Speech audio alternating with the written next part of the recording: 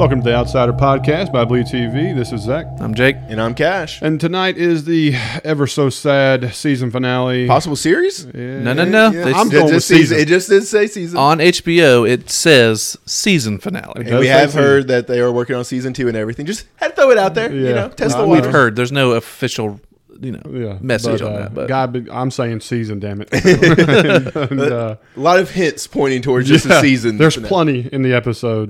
First, I want to apologize. We're out a day late. We had some scheduling issues. We're out of town and stuff. And so I know some of y'all were blowing us up on social media. Thank you. We're getting there. That was the paycheck in of itself right there. It was just people wanting to hear what we were going to say tonight. Absolutely. But yes, this is episode 10, Must/Can't. Yes. I think is what it was. This must and cannot be the last episode is what we're going to go with, right? That's No, you just that was butchered weak. it. That was pretty. bad. I was stretching that out pretty bad. softball right there. Okay. All right, get off. Anyway, the episode itself. I mean, the overall synopsis. What you like, dislike. Hit me up. We want to talk the episode or like the Just season as a overall. whole? Overall. Well, how the episode do for you, and then we can say overall how the season was if you want to. I was mostly happy with the episode.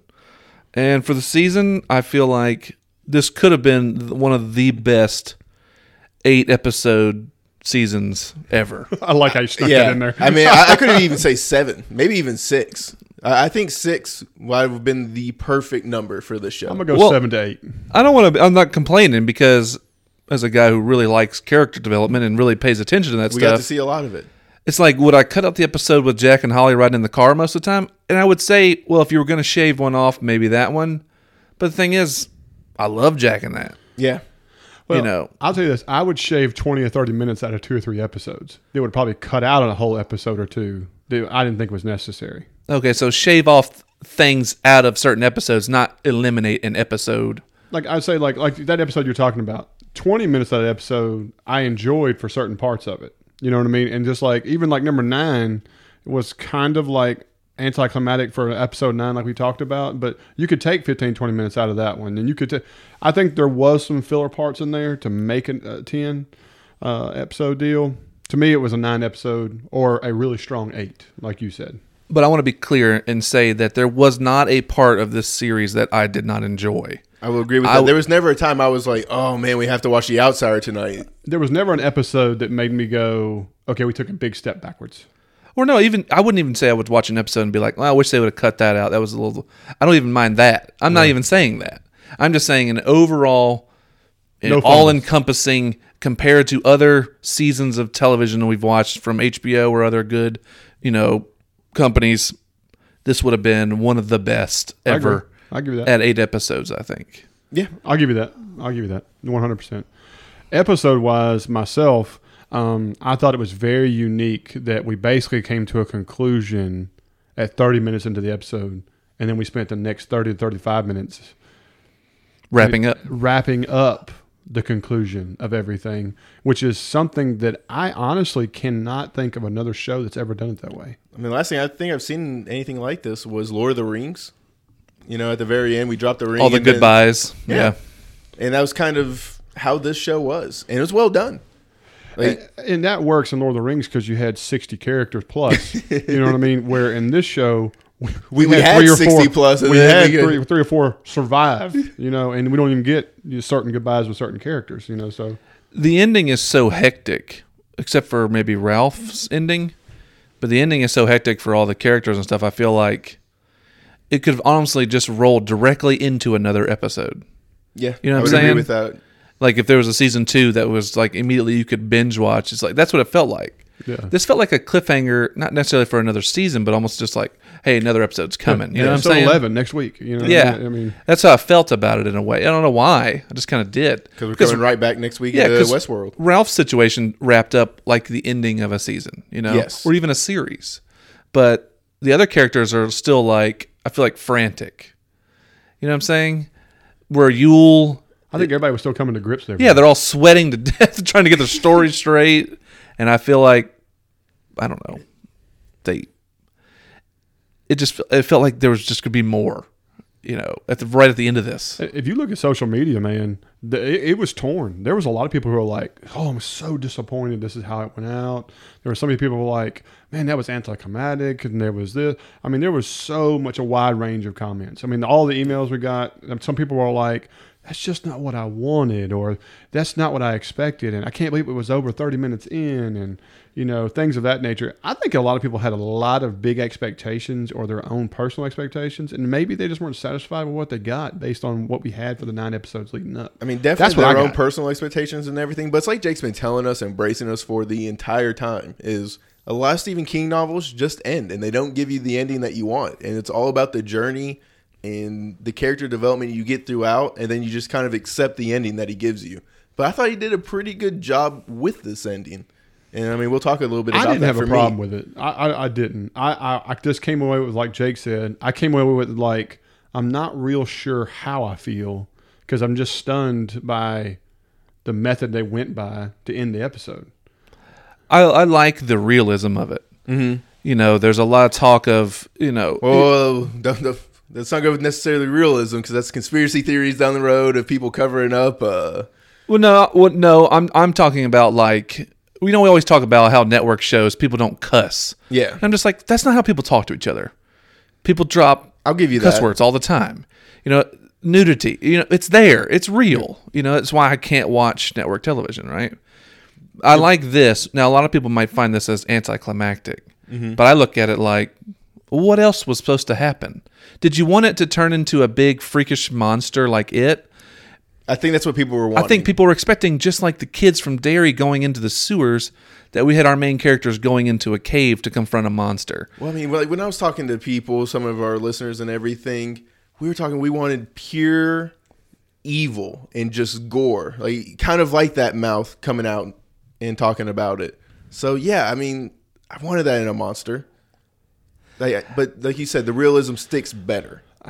I just don't know. I think it would have been a step just a little too far if that thing had turned into something. I hate to see him jump the shark in the final episode. Right. Yeah.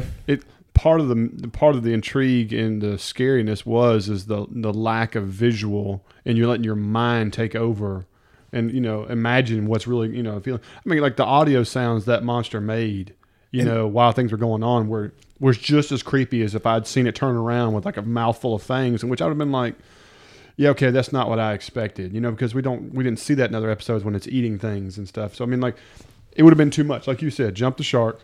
I also look at this. It was very climactic early.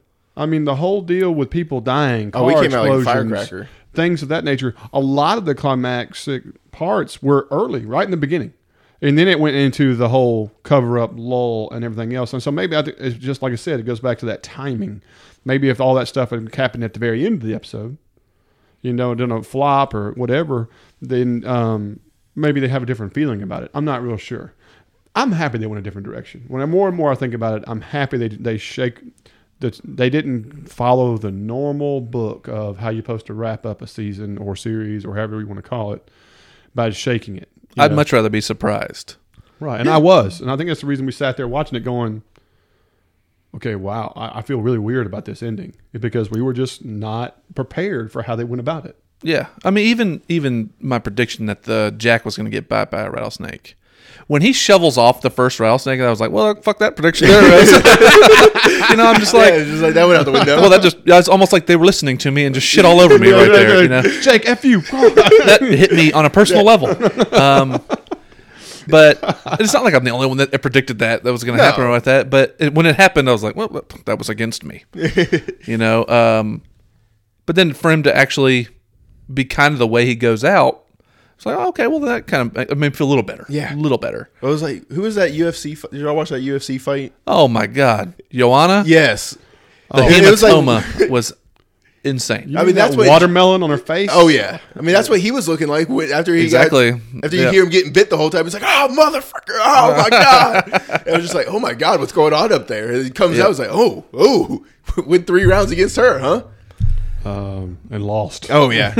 Yeah. Oh my god. Look, let's dive into the first part, okay? And by the way, we got some kudos on email and Twitter and everything else talking about how we did a great job predicting who was dying and this and so on. It was a pretty easy prediction. We picked everybody. And, Pretty much just went from there. We were wrong. We were wrong. It was about Howie. Howie blows up. Howie was the one that blows up. Look, not the brother. Howie came out of nowhere with a blue jacket, and I stand by it as a green jacket in the preview. Like I know. I don't know. All I know is Howie went out in a blaze. The only thing I was pissed about was, hey, Howie might survive. Somebody get your ass over there and check on Howie. He didn't look that bad. Like I Yeah, understand like- he got blown up by a vehicle. Like completely understand that, but He was on a little fire. yeah. Dude, I Put the fire totally would have been okay with him surviving this. Based on With some rough burns. yeah, like him being burned or him over there going, and they're patting him down. I'm too old for this Instead, They just went ahead and decided he was crisper and dead immediately. Howie's good and dead, guys. We shouldn't look yeah, at don't that at even- all. About Not 20 not minutes quite later. dead. Do me a favor, will you? It's like Monty Python. It's Yeah, like, exactly. Bring your dead. Yeah. Bring your dead. I felt the same way. I was like, Howie can still be alive, people. Yeah. Is there no urgency for Howie? No, there was There's none. We're willing to go out there and grab the brother who's taking a shot in the chest and who's literally not breathing and dead to a hammer. But Yeah, poor but Seal. Howie. Let the lawyer burn. So, Well, guys, I still owe Howie like $2,000. Just let it go. Take it a minute. Take a minute. do we think Seal's character was necessary in the grand scheme of the show? No, but he was fun. He brought good information. Yeah, And- I just saw people on Twitter were like, "Why the hell was he even in the show?" They just blow him away or whatever. I enjoyed it. Yeah, he was fun. He was A lot good of acting. comic relief. Those where I come from, those cups don't wash themselves. You know what I'm saying? Like I love that type of shit. They gave him a lot of good writing and everything. I don't think he ever brought something to the table that wasn't needed. No, I don't think he was ever unnecessary. Yeah. I don't know. I saw a lot of people, bitching about that on Twitter, and I was like, shut up. The only thing I didn't like, what was he shooting? Was he shooting just birdshot? And that's why he was affecting Jack? Because I mean, that's like a country snake gun he was shooting. Yeah, I mean, well, I debated because what I thought I saw when he was in the truck was him loading some kind of like a snake charmer or like a 410 shotgun. I think it was a snake charmer. That's what I think it was. And so I think when he was shooting, if he was shooting a snake charmer round or, like small shotgun for people who don't know what that means, it wouldn't break that bottle up there by Jack like it did, unless it was Depends on the round. Yeah, very highly unlikely to me. I don't know. Either way it goes, a snake charmer also can handle a solid round as well. So it's a very universal, it's an old school type of gun, and it befits his character and what he would have in that house. It's perfect for country boys that live near the woods and the hills, know there's going to come across snakes. absolutely. It's exactly what it's used for. I was just trying to figure out distance-wise what he was shooting to... I think there's a reason why he was the only one that was able to hit anything near Jack. It's because he was firing something that had a little bit of a spread. Yeah. Was able to hit something. Because he's just sitting there hip Shooting firing. from the hip. He's hit firing. Cowboy. Exactly. Well, that's the thing. Even if he had raised up to aim, a snake charmer is not. You're not aiming. You're hoping for the broad side of the barn. I mean, you really, really are. And so it makes the most sense for that It type was a of good weapon. cover weapon. Okay, that's what I was just trying to figure out the whole time. I was just like, this isn't making much sense to me right now. But Right. play a little bit with it, and then he just gets He takes docked right in the chest. he was toast. He didn't have a chance. And bravo to Jack the whole time, just laugh like those laughs he was giving the entire time. Chugging Jack And just drooling. Oh, and that spitting. zoom in on the drool coming the down. drool. Couple things with the drool. The Kuko sitting in the cave. You see a drool line running off of him and stuff when he's having a little bit of a meltdown. It feeds into Jack's character of, the sniper evidently wanted to be able to have this kind of moment. You know what I mean? And he's getting to live it a little bit. Oh, why does he have to keep shooting Andy on the ground? Oh, just poor guy. Puts another Andy 3 or the- 4 Andy rounds was in him. the PI you're talking about, right?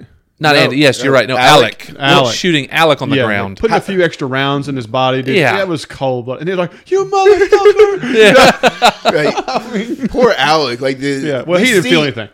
We see him like 7 different times throughout the scene. With half his the face prop on. master got all of his fill, and he's just like, yes, get to see it again. Just half a face. Yeah. I mean, Oh, they only just glaze across it a few times. But you see it every time. It's a giant hole missing out in front of his face. It's disturbing. Yeah. Okay. What was Andy's idea about getting into this car and backing up? I think his plan was to go get help. Well, they just kept saying cell phone reception. Well, remember, who was it? Andy that pulled out a cell phone, right? Mm-hmm. And they were like, no. And they stopped him. And then he was like, don't even think about it. So what he did was he pulled his cell phone out, realized there was no reception to call for help. Mm-hmm. So he went to run to the vehicle. That's why they were trying to stop him. Okay. So I think he was going to go for help. I can see that. I just think you should have been able to back up with a little bit more urgency, or that's the next thing is that like he was creeping, and to me, running in the woods in a direction, if you know where the shots are coming from and you know where you're able to defend yourself by sitting on a vehicle, to me, you could run in a tree line in another direction or something and get around to make it where it's more interesting, a better chance of survival, whatever you want to call it. How the car, he ended up in the car and was backing up like it was at the creeping pace, it just didn't make a lot of sense to me. Yeah, I understand what you're saying, but also if he was just trying to be even a diversion, because I also can't see him leaving Holly. I agree with that as well. Behind. You know, so maybe, but then, Yule makes the comment, what did they say at Storming the Beach at Normandy? You know what I mean? Advance or die. Advance or die. So it's like, I thought they were going to try to flank Jack. What a great line right there. And Yule's sitting there with half of an arm, just like, advance or die. It's just like, all right, I'm ready to die with you. It's like back in high school, you got your coach yelling at you and everything. It's like, boom, run through a wall for you. I was pleased. I thought at first we were about to get the terrible shooting of a gas tank and it explode, but they did it right. This was tactical. Bravo. Man, did he know what he was doing with it. Oh, yeah. Mythbusters would be proud. And then because the fuel was still coming out, so it had a chance to still go up into the tank and everything. And then to wait for Howie to run towards the vehicle before you shoot. Yep. Didn't give him a chance to get away. Yeah, brutal stuff. They did what snipers do. We saw it in Saving Private Ryan and things like that. A Full Metal Jacket. You shoot a guy and hope that your friends come out to save him. Bait. Yep. And then you get all wasted. But to see Andy creep back forward after with the arm hanging out. And I like the fact they didn't actually even show him get shot. No, wasn't needed. But what I'm saying. But I mean, normally gratuitous, would have been in there, and you would have seen him. Poor Alec, spatter the windshield, No, I think we still had Alex sitting there on the floor and everything as he was creeping back forward. It's like, yeah, that'll do. Well, I think if you remember when they showed the angle of him shooting, he decided to shoot through the back of the car, and you didn't actually see Andy's head or anything like that. I think he shot him through the seat. Yeah, through his back. Right, and that's what got him, and he just slumped over. And that's why the car started rolling up. And, man, that was just and as slow as he went away and as slow as he was coming back up, it was just tough, man. I think the only thing that was maybe missing was the horn honking. Oh, laying on the horn? Yeah, I couldn't tell if he would have been on the steering wheel. His arm laid out to the left and his head laid on his shoulder. It didn't lay forward. Okay. That way you could see his face as it was coming up. And that's how I think that was a better shot, because when Holly stands up and looks and sees his face, she realizes he didn't make it. You know? Which bravo to Cynthia, who plays Holly. Her facial expressions throughout this entire episode, fantastic. The funny thing is, on social media, people were kind of bashing the way that they decided to make her character for this season, because evidently a lot of the book readers are pretty disappointed because based on how the character was developed in Mr. Mercedes and how they've done this one, that it doesn't correspond. I'm not a book reader, so I couldn't tell you anything different. But I was kind of surprised that I didn't see any of that until after this episode. I have zero complaints for Holly's character in the show. I think she was probably the best character on the show for me. I think they invited her in as an eccentric character. I know she's from the Mr. Mercedes situation. I know Andy's not even in the book. Mm-hmm. So this is a thrown in thing. But I don't think it hurt the show in any shape, way, or form. I think she was fantastic. Like I said, I didn't read the book, and I'm not going to compare. But somebody said in the comments that she's white with short hair in the books. It's not even an African American character. But I think she's phenomenal. I mean, she probably is in the book. I mean, it was a Stephen King written novel back in the. I don't know when this book was written. This book's It's actually very new. Yeah, this book's not that old, but Very new. if anybody had any problem with her, I can't see it because she was don't either. fantastic. And I mean, I could see somebody being upset with Andy, but I thought he brought a lot to the show. Dude, I don't have a problem with any character. That's the thing. If you're a book reader and you're like, well, Andy's just shoehorned in, he wasn't even in the book, I can see why you would feel a little off about it. But That's what I was saying. as show watchers like we are, we came into the show and said, hey, we're not book readers. We're going to come at it from the show point of view. She was fucking awesome. Yeah. They were. They all. Yeah, I don't have a name complaint one about any of character you thought was a waste of time and wish they wasn't in the show. There ain't none. Name one. Yeah, there's not. You can't. And anybody who says differently, I feel sorry. I just don't see. Every character had a purpose. Every character brought something to the table. Every character did a phenomenal job of acting, and it was well put together. The visuals were amazing, and just like this episode, the camera angles again did never disappoint. How about the double camera angles when they went into the cave a little bit later, where you got to see two different shots at the same time? Yep. I mean, that was something completely new. So kudos to this, man. All right, so Jack. All right, we already know how he blows up. Boom! Everybody cares about Harry. Howie roasting on the ground over there. Everybody watched their lawyer bill go up in smoke. And so then, like you said, Jack scoops away the rattlesnake, but then the rattlesnake comes back, bites him. Well, how about the makeup department with the bumps on the back of his neck? Because those things were massive. Pulsating. Well, and they started filling up on his neck when he decided not to shoot Holly, or was battling with not shooting Holly. Damn you to hell. Yeah. And that, And his well, line we think was- that came from the conversation when they were driving. And he's like, I don't really believe in anything. I never did believe in anything, but I do now. And she said that because he was conflicted with heaven and hell. I think it had something to it. It's like, because he definitely paused and he goes. That had an effect on him. He said something to the effect. I sure am. I Where sure I am now. Oh no, they said they surely will. Okay. I think is what he said. But Something along those something to that lines. effect. either way, obviously he left his leg dangling out there to be bit by the snake on purpose. At that point, it was. I He had thought made his decision. I almost thought we weren't going to see him again. I would have been disappointed in that. I'm glad they show him walk out and give the Full Metal Jacket again. Well, all right. So he's bitten the leg. Okay. Are we sure we bit in the leg? I mean, the man was wearing cowboy boots No. and blue jeans. He gets bitten multiple times. Yeah, he That's gets- why he keeps screaming. yeah, we hear him screaming in the woods. Because you see his arm Because his arm looks like it's Super 400 swollen. pounds. Oh, yeah, and his then arm his is jaw's swollen. jacked up. and his face is swollen. He gets bit in at least 3 different spaces. Did you see his eyes? Like how they were turning like black, They were bloodshot. turning blacky, yeah. There's a reason I brought up that UFC fight. Yeah. It was, he's in there. Go kill him. And then I was surprised he didn't say sorry or anything like that.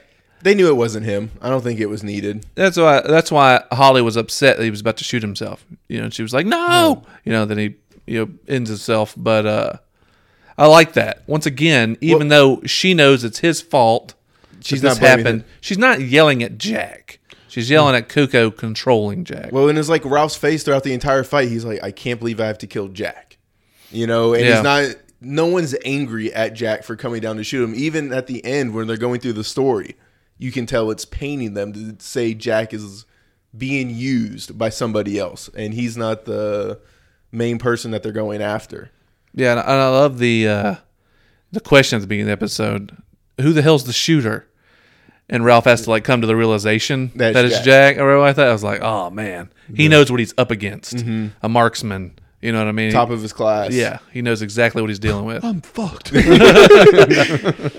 Well, and it's just like all I have is pistols, and you keep seeing it throughout the Well, entire not only time. that, he has the advantage. He's on the upper. He's got the line of He's sight. got cover. I mean, Yeah. he's A giant rock of cover. Yeah, I mean, there was no chance. Fish in a barrel. Absolutely not.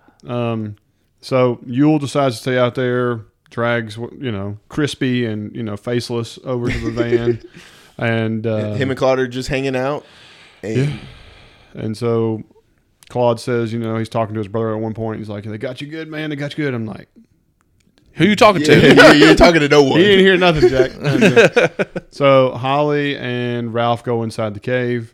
And they go inside, and does she put another lens on one of the flashlights? Is that what I'm getting? So they could see the same effect on the wall, on the handprints? I think Ralph gives her several different the hands are a CSI couple. flashlight or whatever? So there's one that's like a black light style and one that's a normal light. And that makes better sense. And you get to see all this hands and frenzied all over it, and you get to see multiple carcasses and different animals. I said he was feeding and everything, but a lot of those carcasses looked Old and desiccated. Yeah, that Yeah. first one was like super old. Yeah, I agree.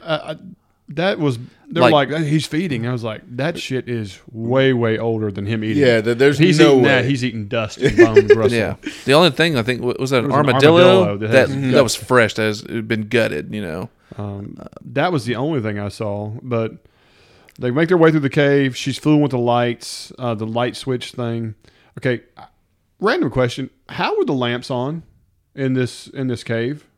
But that is electricity that's running to that. But is that what was powering the lamps? Yeah, and you have to remember the reason there's a mattress there and that the power works in there is because It used to be a hippies and stuff like that were going in there to have sex and stuff like that, and hide do drugs and do all that drugs. good stuff.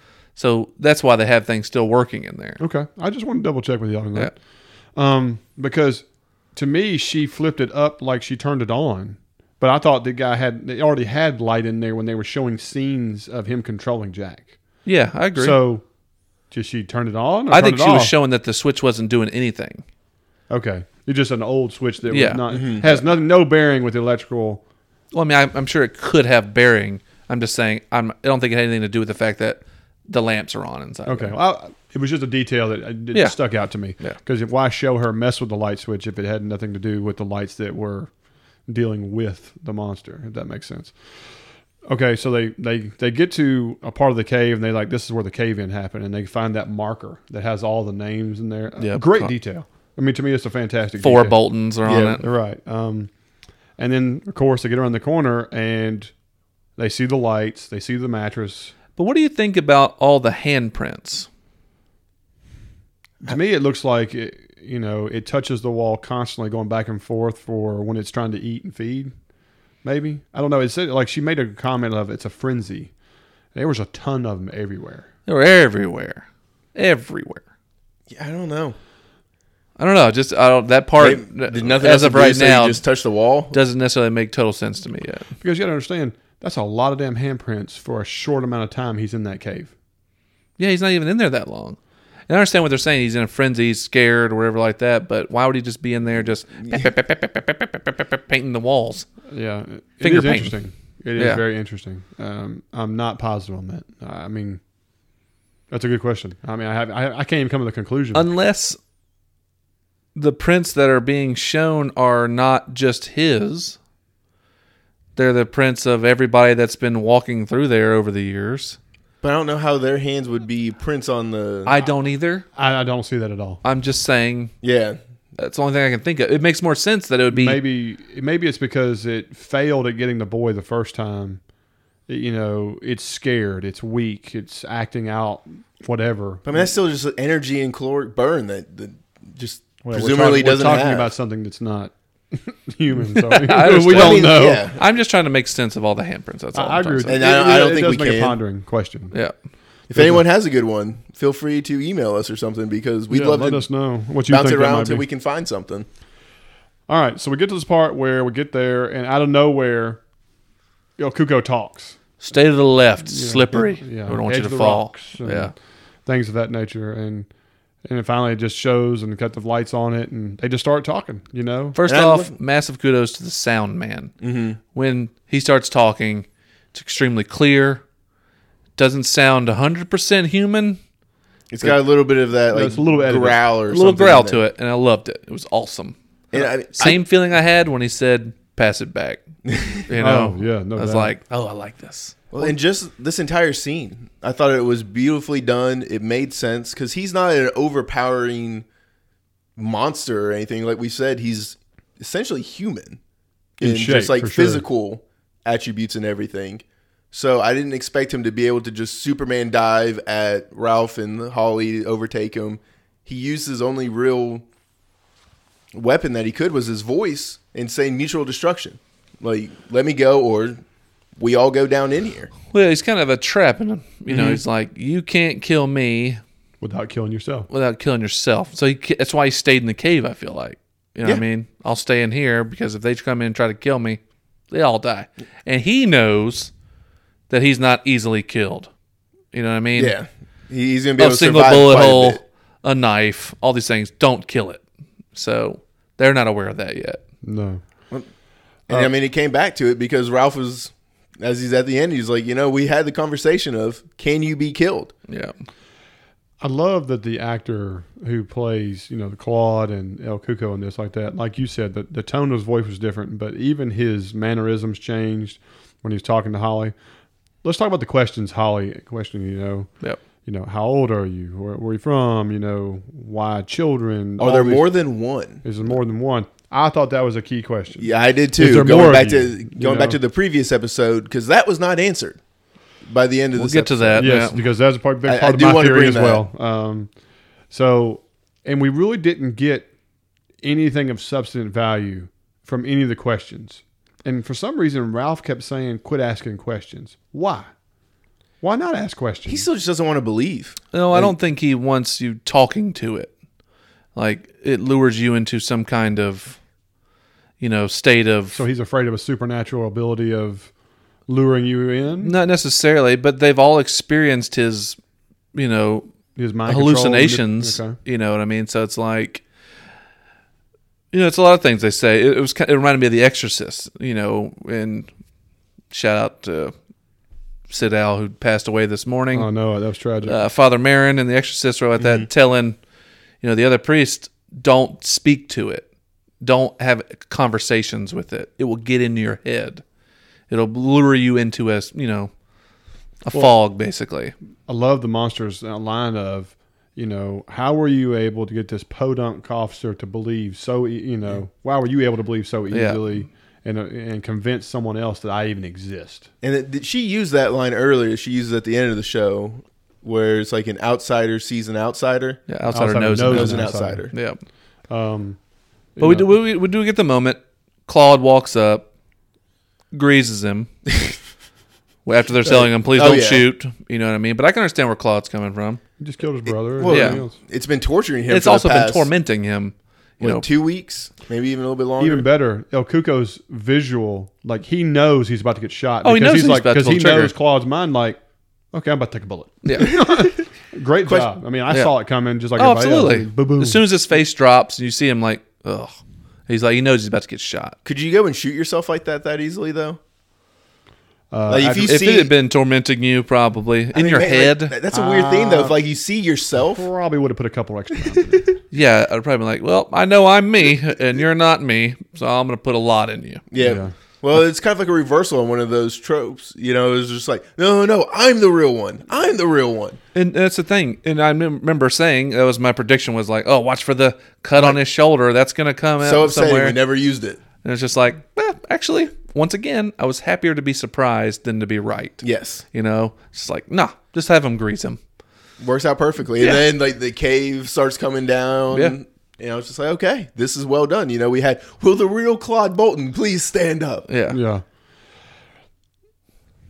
And- All right. So, did anybody have any issue with the cave in? How it was kind of a partial cave in?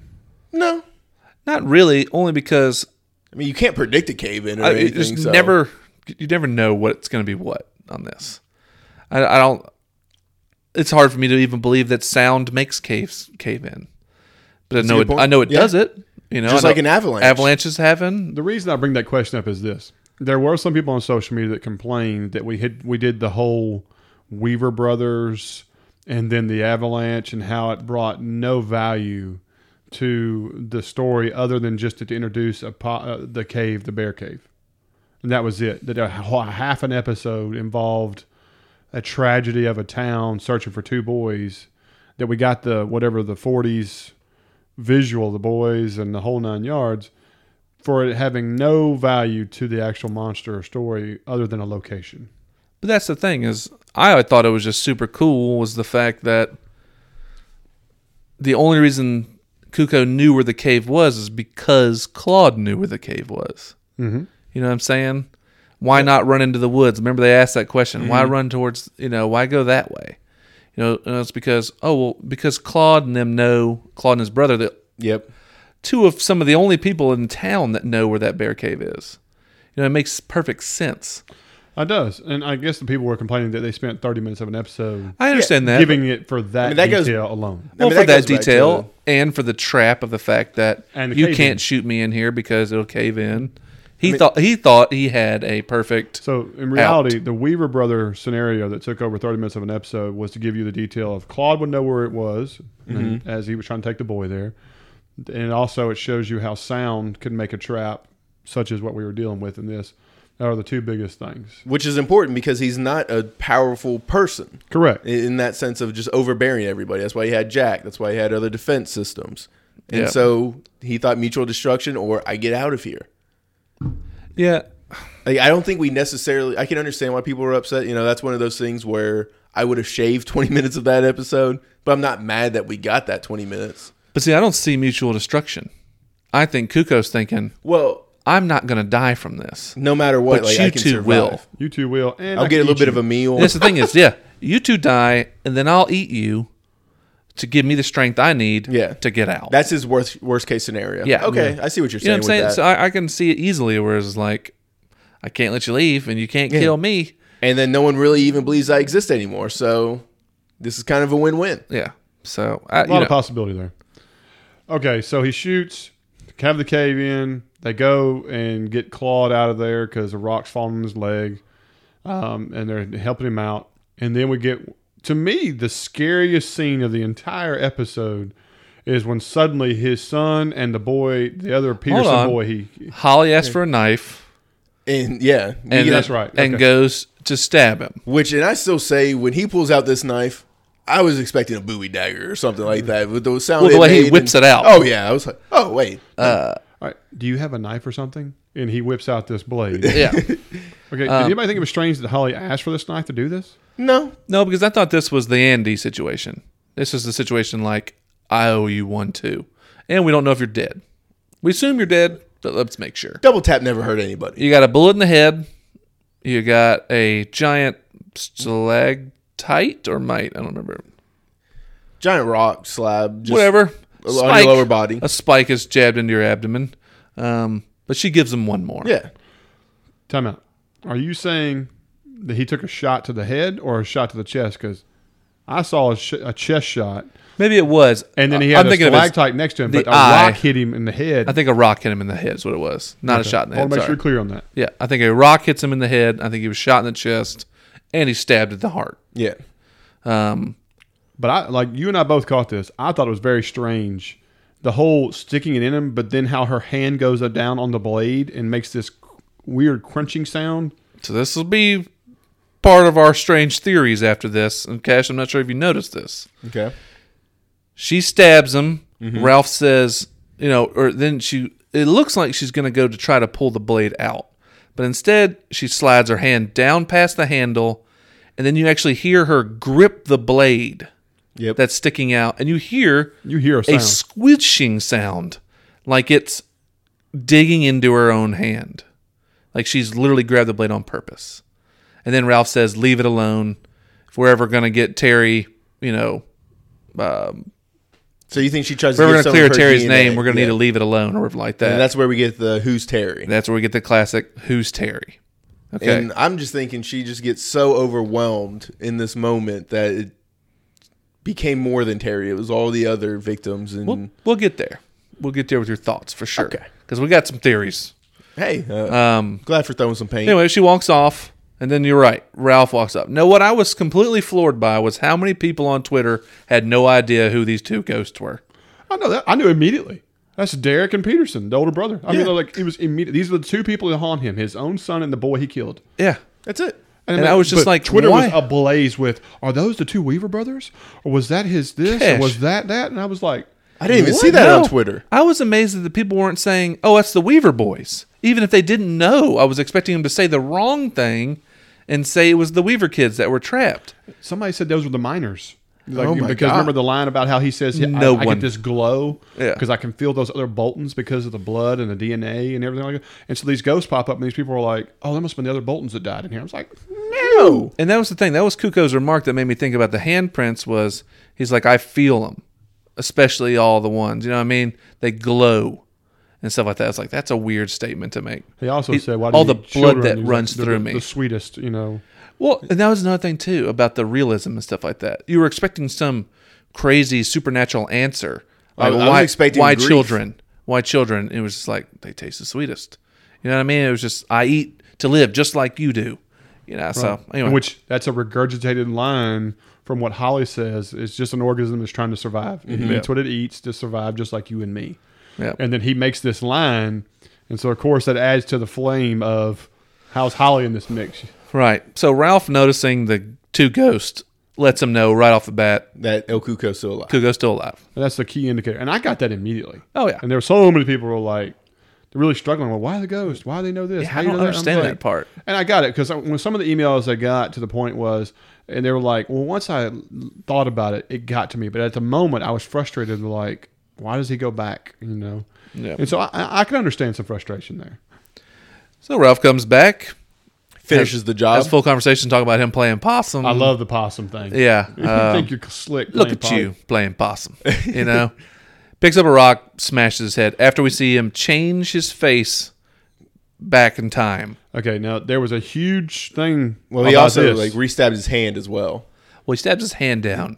He's thinking, even if this boulder across your head doesn't stop you, it's going to slow you way the hell down. Yeah. Right. So he hammers his Pins Now- his hand to the ground. Okay. Well, Now let's be honest with ourselves here. Now, okay, you're in a cave. yeah, he's not pinning that hand down. How many knives you can stab into rock? About as many as I know. Okay, I'm just saying. I get it. You need this moment for what's happening. Yeah. But the second that happened, I was like, I've been to some caves, and I've been to Blanchard Springs, Arkansas, where there's just these beautiful stalactite caves and stuff like that. There ain't no spot you can stab a knife down into the ground, and it just stick there. It took me back to Badlands when they were digging with the wrong shovel, and it's just Yeah, I like, mean, it was a flat- Oh, flathead Yeah, shovels? flat Yeah, shovel. gotta love that shit. So you know what? The rule of cool, Overtook I was over to it, yeah. overlook it immediately. But Yeah. I just wanted to know that is a detail that I was like, negative. didn't sit well with me in the moment, and Right. hasn't sat with me since. to me, you know. So anyway, again, before this happens, it shows like a defense mechanism of starting to change into the faces. You see Bateman first, and then you see Hofstadter. Hofstadter, and then you see the girl from New York. Yep. There's several people were on there saying that at one time it looked like they were trying to change into Holly. No. No, I There's did a not- last face before the rock hits. It looks like some kind of older man before the rock explodes his head. But other than that, I didn't see nothing. No, I didn't see Holly at all. I watched it 10 times. I never saw it. I mean, when it changed to Hofstadter, you know, maybe the combination with the hair or something, you maybe get that, but I did not see that. No. It was very clear. The only thing that I was curious about, it only showed the faces of the characters that we established that it had been. I was hoping that maybe it showed a few more characters of the ones Holly hadn't gone back far enough for yet. Does that make sense? Because Holly was able to investigate, and it showed us in this show that we saw Bateman's character, then we saw Hofstadter, and we saw the girl in New York. But she quit investigating from that point. I was expecting to find, you know, maybe there was some kind of deal where Andy was going to show us that there was another boy 20-something days earlier in Maine or somewhere else. Well, I And- mean, this one could only be 3 months old. You know, we have no idea. The question of is there more than one of you, and it not knowing, I think is just going to or be just not vital. answering. And plus, Ralph can't just What- sit there and watch him go through all his faces back in time. And I agree with that. I'm Just smash saying- it. Yeah. I agree with that. I was just kind of hoping that maybe it showed that there was more of its age to it, if that makes sense. No, I would have loved that. Anyway, he smashes the head with the rock, and it, there it is. Cool special effects. Yep. But Holly's watching this the whole time. Yep. She's back From in the a distance. and she watches this. And then gives him a nod after he turns around. And then she walks off again. Correct. They go outside the cave. They're helping Claude. And then suddenly Ralph just lets, Holly, you got this. and walks away while, Holly's able to tow, Claude. Well, and then Ford got its massive advertisement deal. How much do you think Ford paid for this scene of just its car sitting there with the other ones exploded.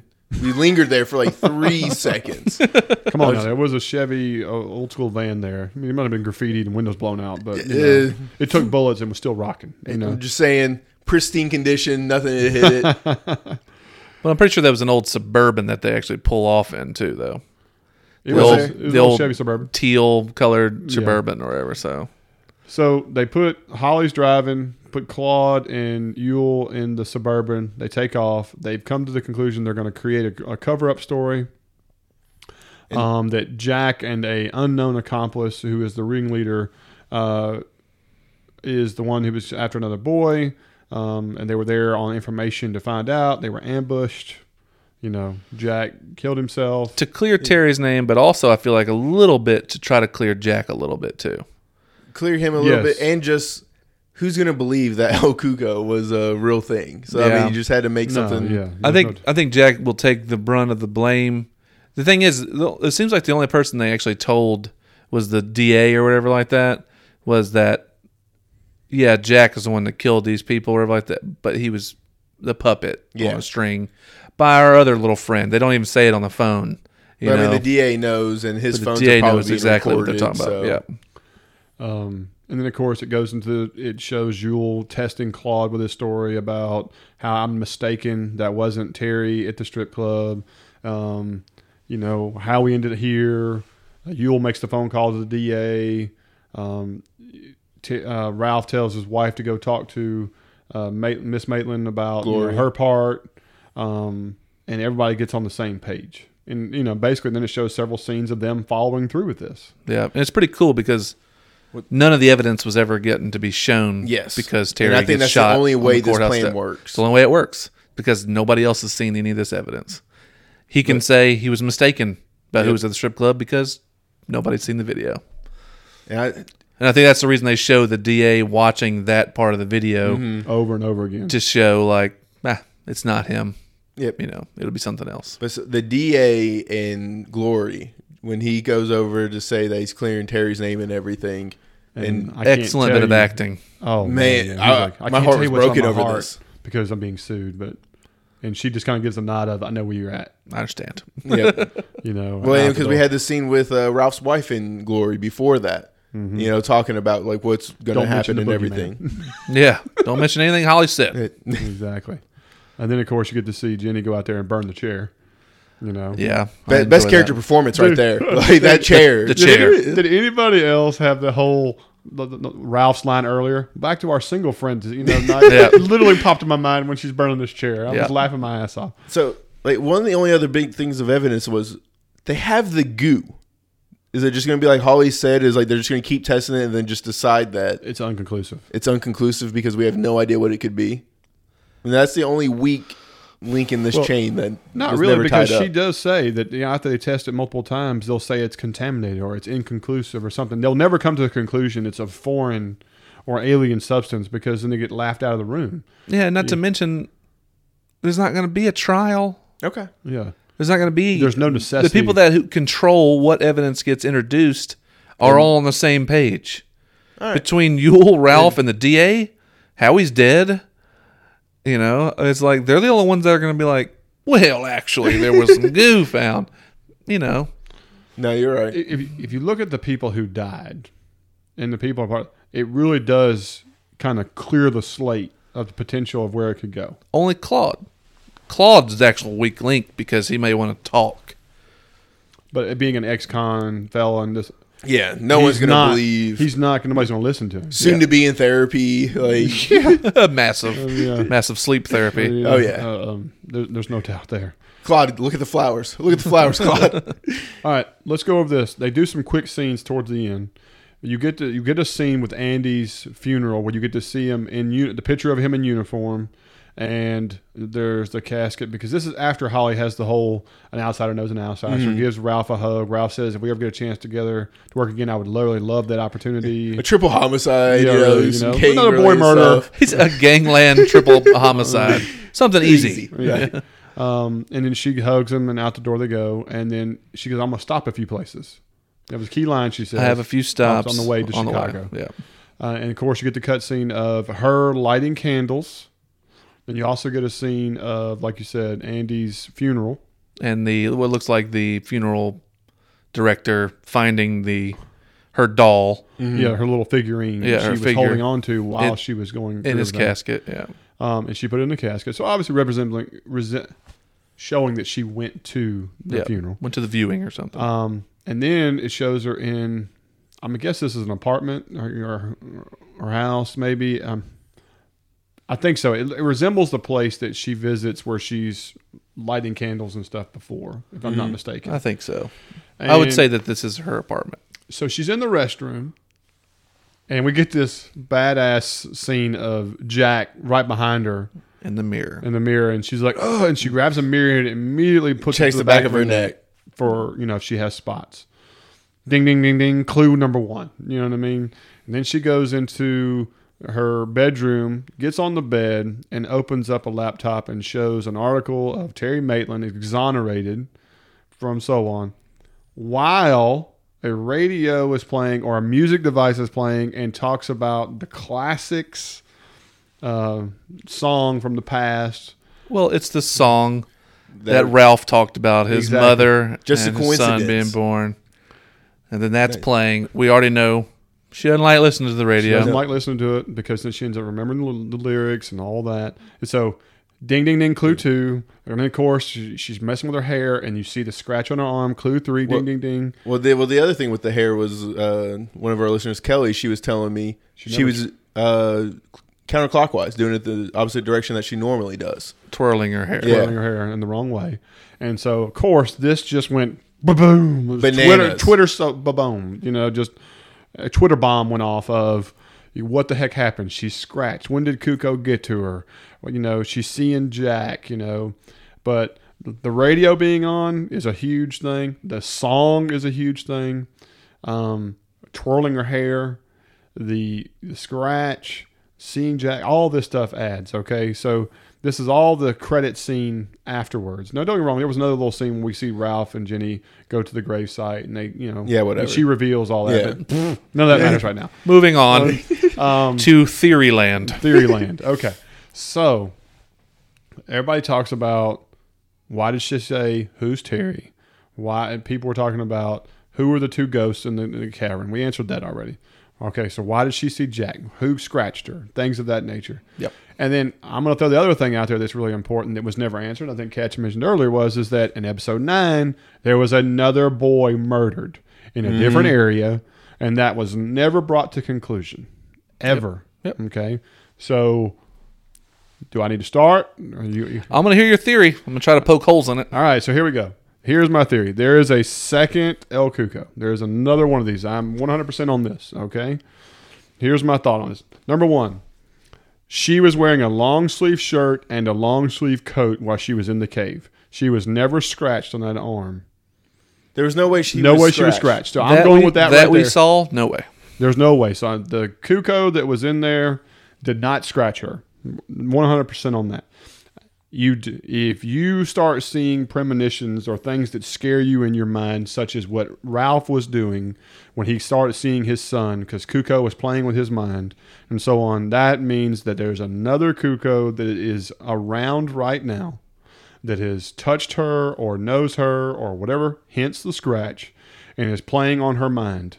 And this is the beginning, because as Claude said, things started getting worse to the point where I felt like I was being watched. Things were in my mind. I was getting paranoid. I couldn't sleep. Whatever you want to say. Okay? And so, to me, what we have just seen is the beginning of the second Kuko affecting her. Getting ready to transform. Getting ready to transform into her.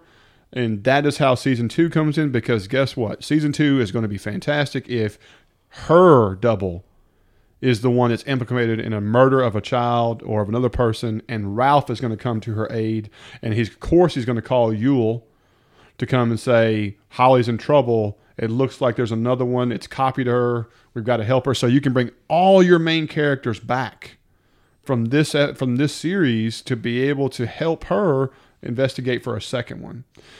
They did kill the one that they did kill, 100%.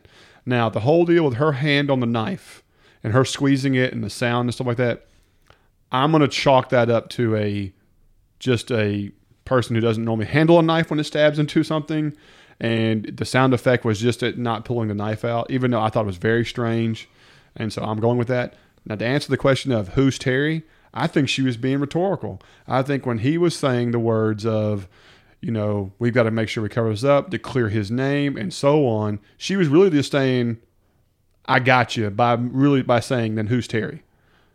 If that makes sense. Because her investigation about everything was to clear Terry Maitland, so she doesn't need to be a part of anything. Her investigation, her involvement, anything she found, anything she told anyone needs to all go away. And so like she basically was saying, I'm practicing the line of who's Terry Maitland? I was never involved in this. And so I think it was a rhetorical answer to him saying, we've got to get this completely covered up. We've got to make this go away. I can kind of buy that. And so to me, that's why she said, who's Terry? Is that was her way of saying, who's that? I was never a part of this. And then her getting the scratch and all that stuff is 100%. The reason it was after the credits is to set up season 2. Boom. That's my theory right there. They gave us enough. They said there was another kid. The DA saw it. There was photos of it. And that was happening while the other one was in the cave scared, while Jack was protecting it. That shows there's a second one. And they're going to frame Holly, and that's how this next story begins. I mean, it still comes, how was she scratched and where was she scratched? They showed that off screen. Through her stops, back to Chicago, boom, that's how she gets scratched. I agree. The fact she says, I have a couple stops. Mm-hmm. One of them, I would say for sure, is Andy's funeral. Yes. Not only that thing loves grief. And so if that thing was at that funeral, it could be just sitting there enjoying the grief of it. It's a great location. Now, it might not have created that grief. Who knows? I don't know. For it to randomly be at that grief, like that's just a huge stretch. Here's the thing. We never got the answer of how many of it are you? Do you know others? Anything of that nature and stuff. For all you know, those things know each other. And that's just one of many of these. What are they, funeral crashers? Like No, what I'm saying is that a Kuko knows another Kuko. If they have the mental capacity to be able to he affect asked, somebody. are there more? And he didn't get an answer. He was. It's like he didn't know the answer, though. Yeah. So I'm going to go with, if this thing found out about this one and killed it, it would make sense that you want to get that puzzle piece or that one off the chessboard. And so she would be an obvious target for somebody you want to frame for your next murder. Okie dokie. I can't wait to hear what you got. All right, so here we go. First things first. The DA gets a phone call from a police officer, I would assume nearby, in his district, right? To say that we found another child murdered on a trail very similar to the Frankie Peterson murder. Okay. Which would make me feel more like there is another Kuko, or what are we going to call this thing? We're going to keep calling it Kuko? Yeah, El Cuco. Like, Another Kuko that's maybe coming to aid its brother or something. Why kill it so close to where other killings are happening? That would mean that there's one that close to this one? So you think they know that there's more than one of them? Possibly. Okay. I'm down with that. To me, it explains my theory. Or maybe it's just one's coming either to aid Well, to me, or has a feeling or something. I'm not even saying that's what it is. I'm just saying it's weird they didn't explain that there was another child murdered and they didn't even bring it up. Yeah, they didn't even bring it back up. It was like, hey, here's this huge piece of evidence and gone. True. They zoom in on her squeeze that knife blade. Yes. It is strange. Weird. I'm with you. The only thing I can think of is like they were trying to show her attempting to pull the blade out. Which makes no sense. Part of me was like, she wanted to squeeze the blade that had its DNA. Like maybe it would transform into her. And I was like, well, that's way big bridge. That's a way big bridge to jump over. My only thing is Holly didn't get her answers or questions answered from talking to her. Would be like because he starts saying, she's like, it all flows through my blood, all the memories and things like that. It's a transformative experience, was like his blood's on the knife now, squeeze it, mix its blood with my blood, maybe I'll get some answers or something. You know what I'm saying? Once again, silly, because they didn't really. We don't sure that the squeezing of the knife blade has anything to do with anything. Yeah, it could just be a poor choice of how she tried to pull the blade out. That's how I'm going with it. Right. The who's Terry thing, huge stretch to me to say that she was being rhetorical and like being playful. Like, who's Terry? You know? Plane hadn't been set yet. Like, I'm still thinking that he says you need to leave the body alone so we can clear Terry's name. Not like, who's Terry?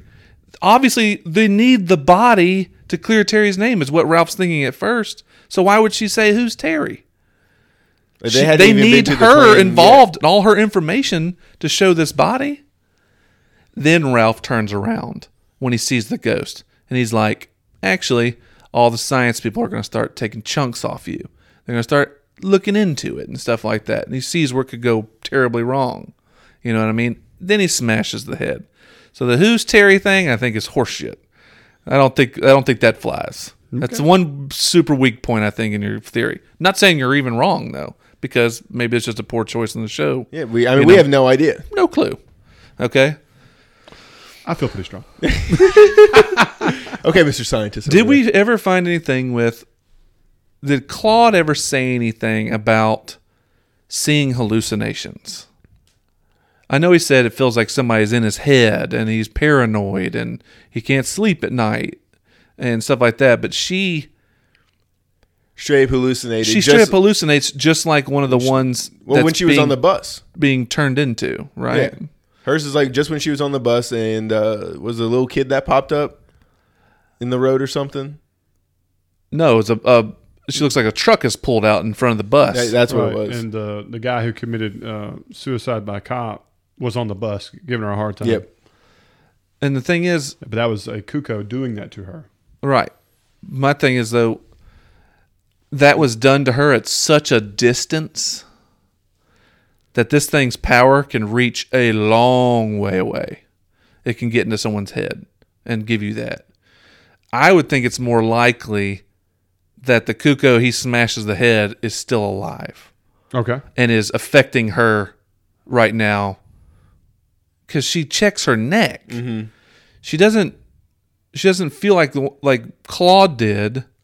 She immediately checks her neck because she feels like... Well, in the checking of the neck, that's being touched physically by him and getting that goo left on you.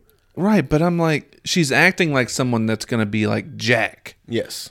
Not somebody that's been scratched and has changed, or somebody's changing into her. You know what I mean? It's mixes of the two different things. All right. So I think that's a little off, maybe. And I agree with you on that point because there was a part of me that was like, he might not be dead. I mean, like, because smashing of the head with the rock, I get that.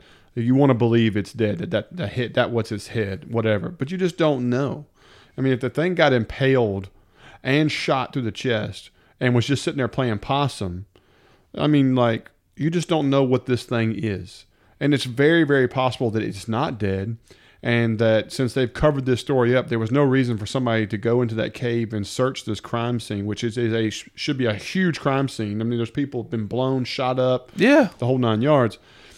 So that is just an absolute, on that situation. And so there's a lot of people who are like, somebody walks in there and sees that body there. For all you know, it's still there. It gets a bite out of somebody, comes back, and it revisits, and it's just we're starting to start the story over again. Now, my only issue with that is then why the scratch? Why the scratch? Why she listening to the music? Why is she looking into the Terry case? All this stuff. I mean, I can see looking into the Terry case because it's like, well, she was just a part of this. Let me just go ahead and check this and I can make see sure that you did get cleared. But listening to the music, it playing that song, and she has a scratch. There's just no way she got the scratch. I think it's playing to the audience. I mean, like I said, I really, really do. It's playing to the audience. If you wanted to say, how do you get somebody excited for season 2? Throw out the things out there that's just ham-fisted, slap you in the face of scratch, music, twirling hair, hallucination. That's all of it in the breadbasket, waiting for you to say enjoy. Yeah. And my thing is, I think I'm just going to stick with what my original theory was, that this thing is actually like a parasite. It may not even live in the head. Maybe it lives in your stomach like a tapeworm. That's why it's always so hungry all the damn time. You know what I mean? So it got hit in the head, it got stabbed in the chest, it got shot in the chest, it's got a meteorite thing in it, but it didn't touch the fucking stomach. So I'm just leaning towards maybe it's a parasite and it's alive. I 100% disagree that it's a separate organism. For it to be able to change the head into different faces and stuff, to me it's a shape-shifting monster of some kind. But the mass has to be the same. Just where its important organs are or how and stuff is different. Well, I mean, the mass doesn't have to be the same because it went from a small woman up in New York to... I'll give you that. Relatively. Let's put it at relative. You're considering the head as a different organ than the arm then. No, I'm just considering... Because it shape-shifts its arm just like it does its head. Correct. I mean, so I don't know where its vitals are. And so to me, even if it's got its head knocked off, what we perceive as it could just be like a blob. Right, exactly. We have no idea. We see this T1000. Exactly. So to me, there's a second one or the first one's not dead. I like the idea of a second one because why give us the information about a boy being murdered on a trail, chewed up just like the other one, while we know where the other one is and is suffering because it hasn't eaten a boy in a while. Period. That right there says it all to me. I agree. Yeah, I agree that there's multiple. I've been on that bandwagon since like episode 3. So, but I do think it's weird that it's a killing close enough for the local DA to have been informed of it. Yeah, correct. 100%. Because that just means that this killing was close enough.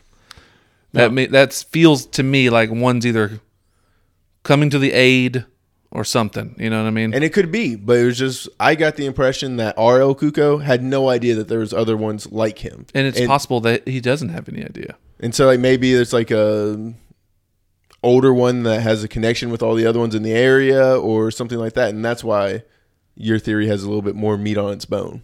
So here's another theory that's out there, which I don't agree with, but let's see if y'all think it's possible. The Holly, the one we saw listening to music and twirling hair, was the doppelganger of El Cuco 2. No, because you wouldn't show the Jack hallucination then. That's what I thought as well. Because people were like, if that's not really Holly, that's the copy of Holly. It wouldn't have that cut regardless. Well, if you copied somebody that you scratched, you wouldn't have the cut. I don't know why you would. I don't know. Don't know why you would. We never looked at the Claude's, El Cuco's hand when he was clawed after he got scratched. Well, I mean, it's like the babyest, tiniest of scratches. Right, I'm just saying. I mean, this is a significant... That's the other thing. Like, Terry's was bare... We never saw the scratch. Right. And we saw him naked. That's the theory that's out there. I don't agree with that at all. Yeah, I'm sorry. Not biting. I'm not biting on that. If that is the case, then they did a poor job of showing the hallucination scene. Yeah. Agreed. And I think showing the scratch and all that stuff was it's almost too in your face. I feel like they're lying to us. Oh, it is pure fan favor. Pure fan favor for season 2. Yeah, I feel like I wouldn't be surprised that was added at the last minute because of how well the season's gone. Yeah, they might have just like called her back and been like, "Hey, we need a 2-minute scene." Yep. You know what? It makes me want to call Mark and be like, "Yes," because remember Mark said when we had his interview. By the way, if you hadn't listened to his interview, you need to listen. He said, "There's a chance I'm back in season 2." Oh yeah, very colorful ending. If that's the case, as a hallucination, maybe he could be the guy who's tormenting her. I'd love it. I mean, I'm just putting it out there. It adds credence to my theory here. I'm just putting it in there. I know, but if I'm tormenting her, I'm using Andy, not Jack. There's a lot more we can learn if it's Jack tormenting her than Andy. Yeah. Either way. But guys, I think this was one of the best seasons of just pure television we've seen in a long time. Right. And I tell you, it's one of my favorite podcasts we've done over a season of television in a long time. Absolutely. Well, especially for fan interaction, the anticipation for each episode and all that stuff. It's been excellent. Yeah. Thank you to every single body who's emailed numerous emails, numerous communications through Messenger, Facebook, Twitter, iTunes reviews, good, bad, ugly. Thank you for just going ahead and calling it like it is. If we say everything every time, everything. I caught myself saying it like 3 times and I tried to stop it mid-thing. All that stuff. Guys, look, we really appreciate it. We love it. And if you think we yeehaw or hillbillies, go for it. That's also good too. Whatever. We really, really appreciate it. It's been a huge honor to do this podcast for you guys and gals and everyone. Please bring the same excitement and reviews and nonsense to Westworld podcast. Westworld starts next Sunday. That's where HBO picks back up. And if you haven't subscribed yet, please go click subscribe. Go subscribe. Did I say subscribe? There we go. There you go. There's your first review for us. Yeah, if you could talk. Words are hard. But if you go ahead and give us a positive review on it too, that'd be great. It super boosted us. We were in the top 10 in podcasts for Outsider for all of iTunes, which is number one podcast for The Outsider. Yeah, and that's all because y'all are listening and enjoying it. And the reviews we got, and so we owe all that to you guys, and it's changed a lot for us in a very positive way. So we really, really appreciate it. And thank you again to Mark, for just randomly listening, choosing us, and then joining us for the podcast, letting us meet you, man. That was a great thing. I never would have thought, just us doing this, we get to continue meeting people that we never would have thought in our lives. Absolutely. And please continue with the emails and the tweets about The Outsider to shit on our theories or to give us your own theories. Yeah, really. If we think we're total morons and we miss something, I'm looking forward to that email. I'm 100% looking forward to it. Or on Twitter, whatever. But again, guys, check out Westworld with us. That starts next week. I think we're going to wrap it for this one and call it a day. Anybody got anything else? That's it, man. Guys, again, it's been a blast. This is Bleed TV, and I'm Zach. I'm Jake. And I'm Cash. Until next time. We'll see you next week.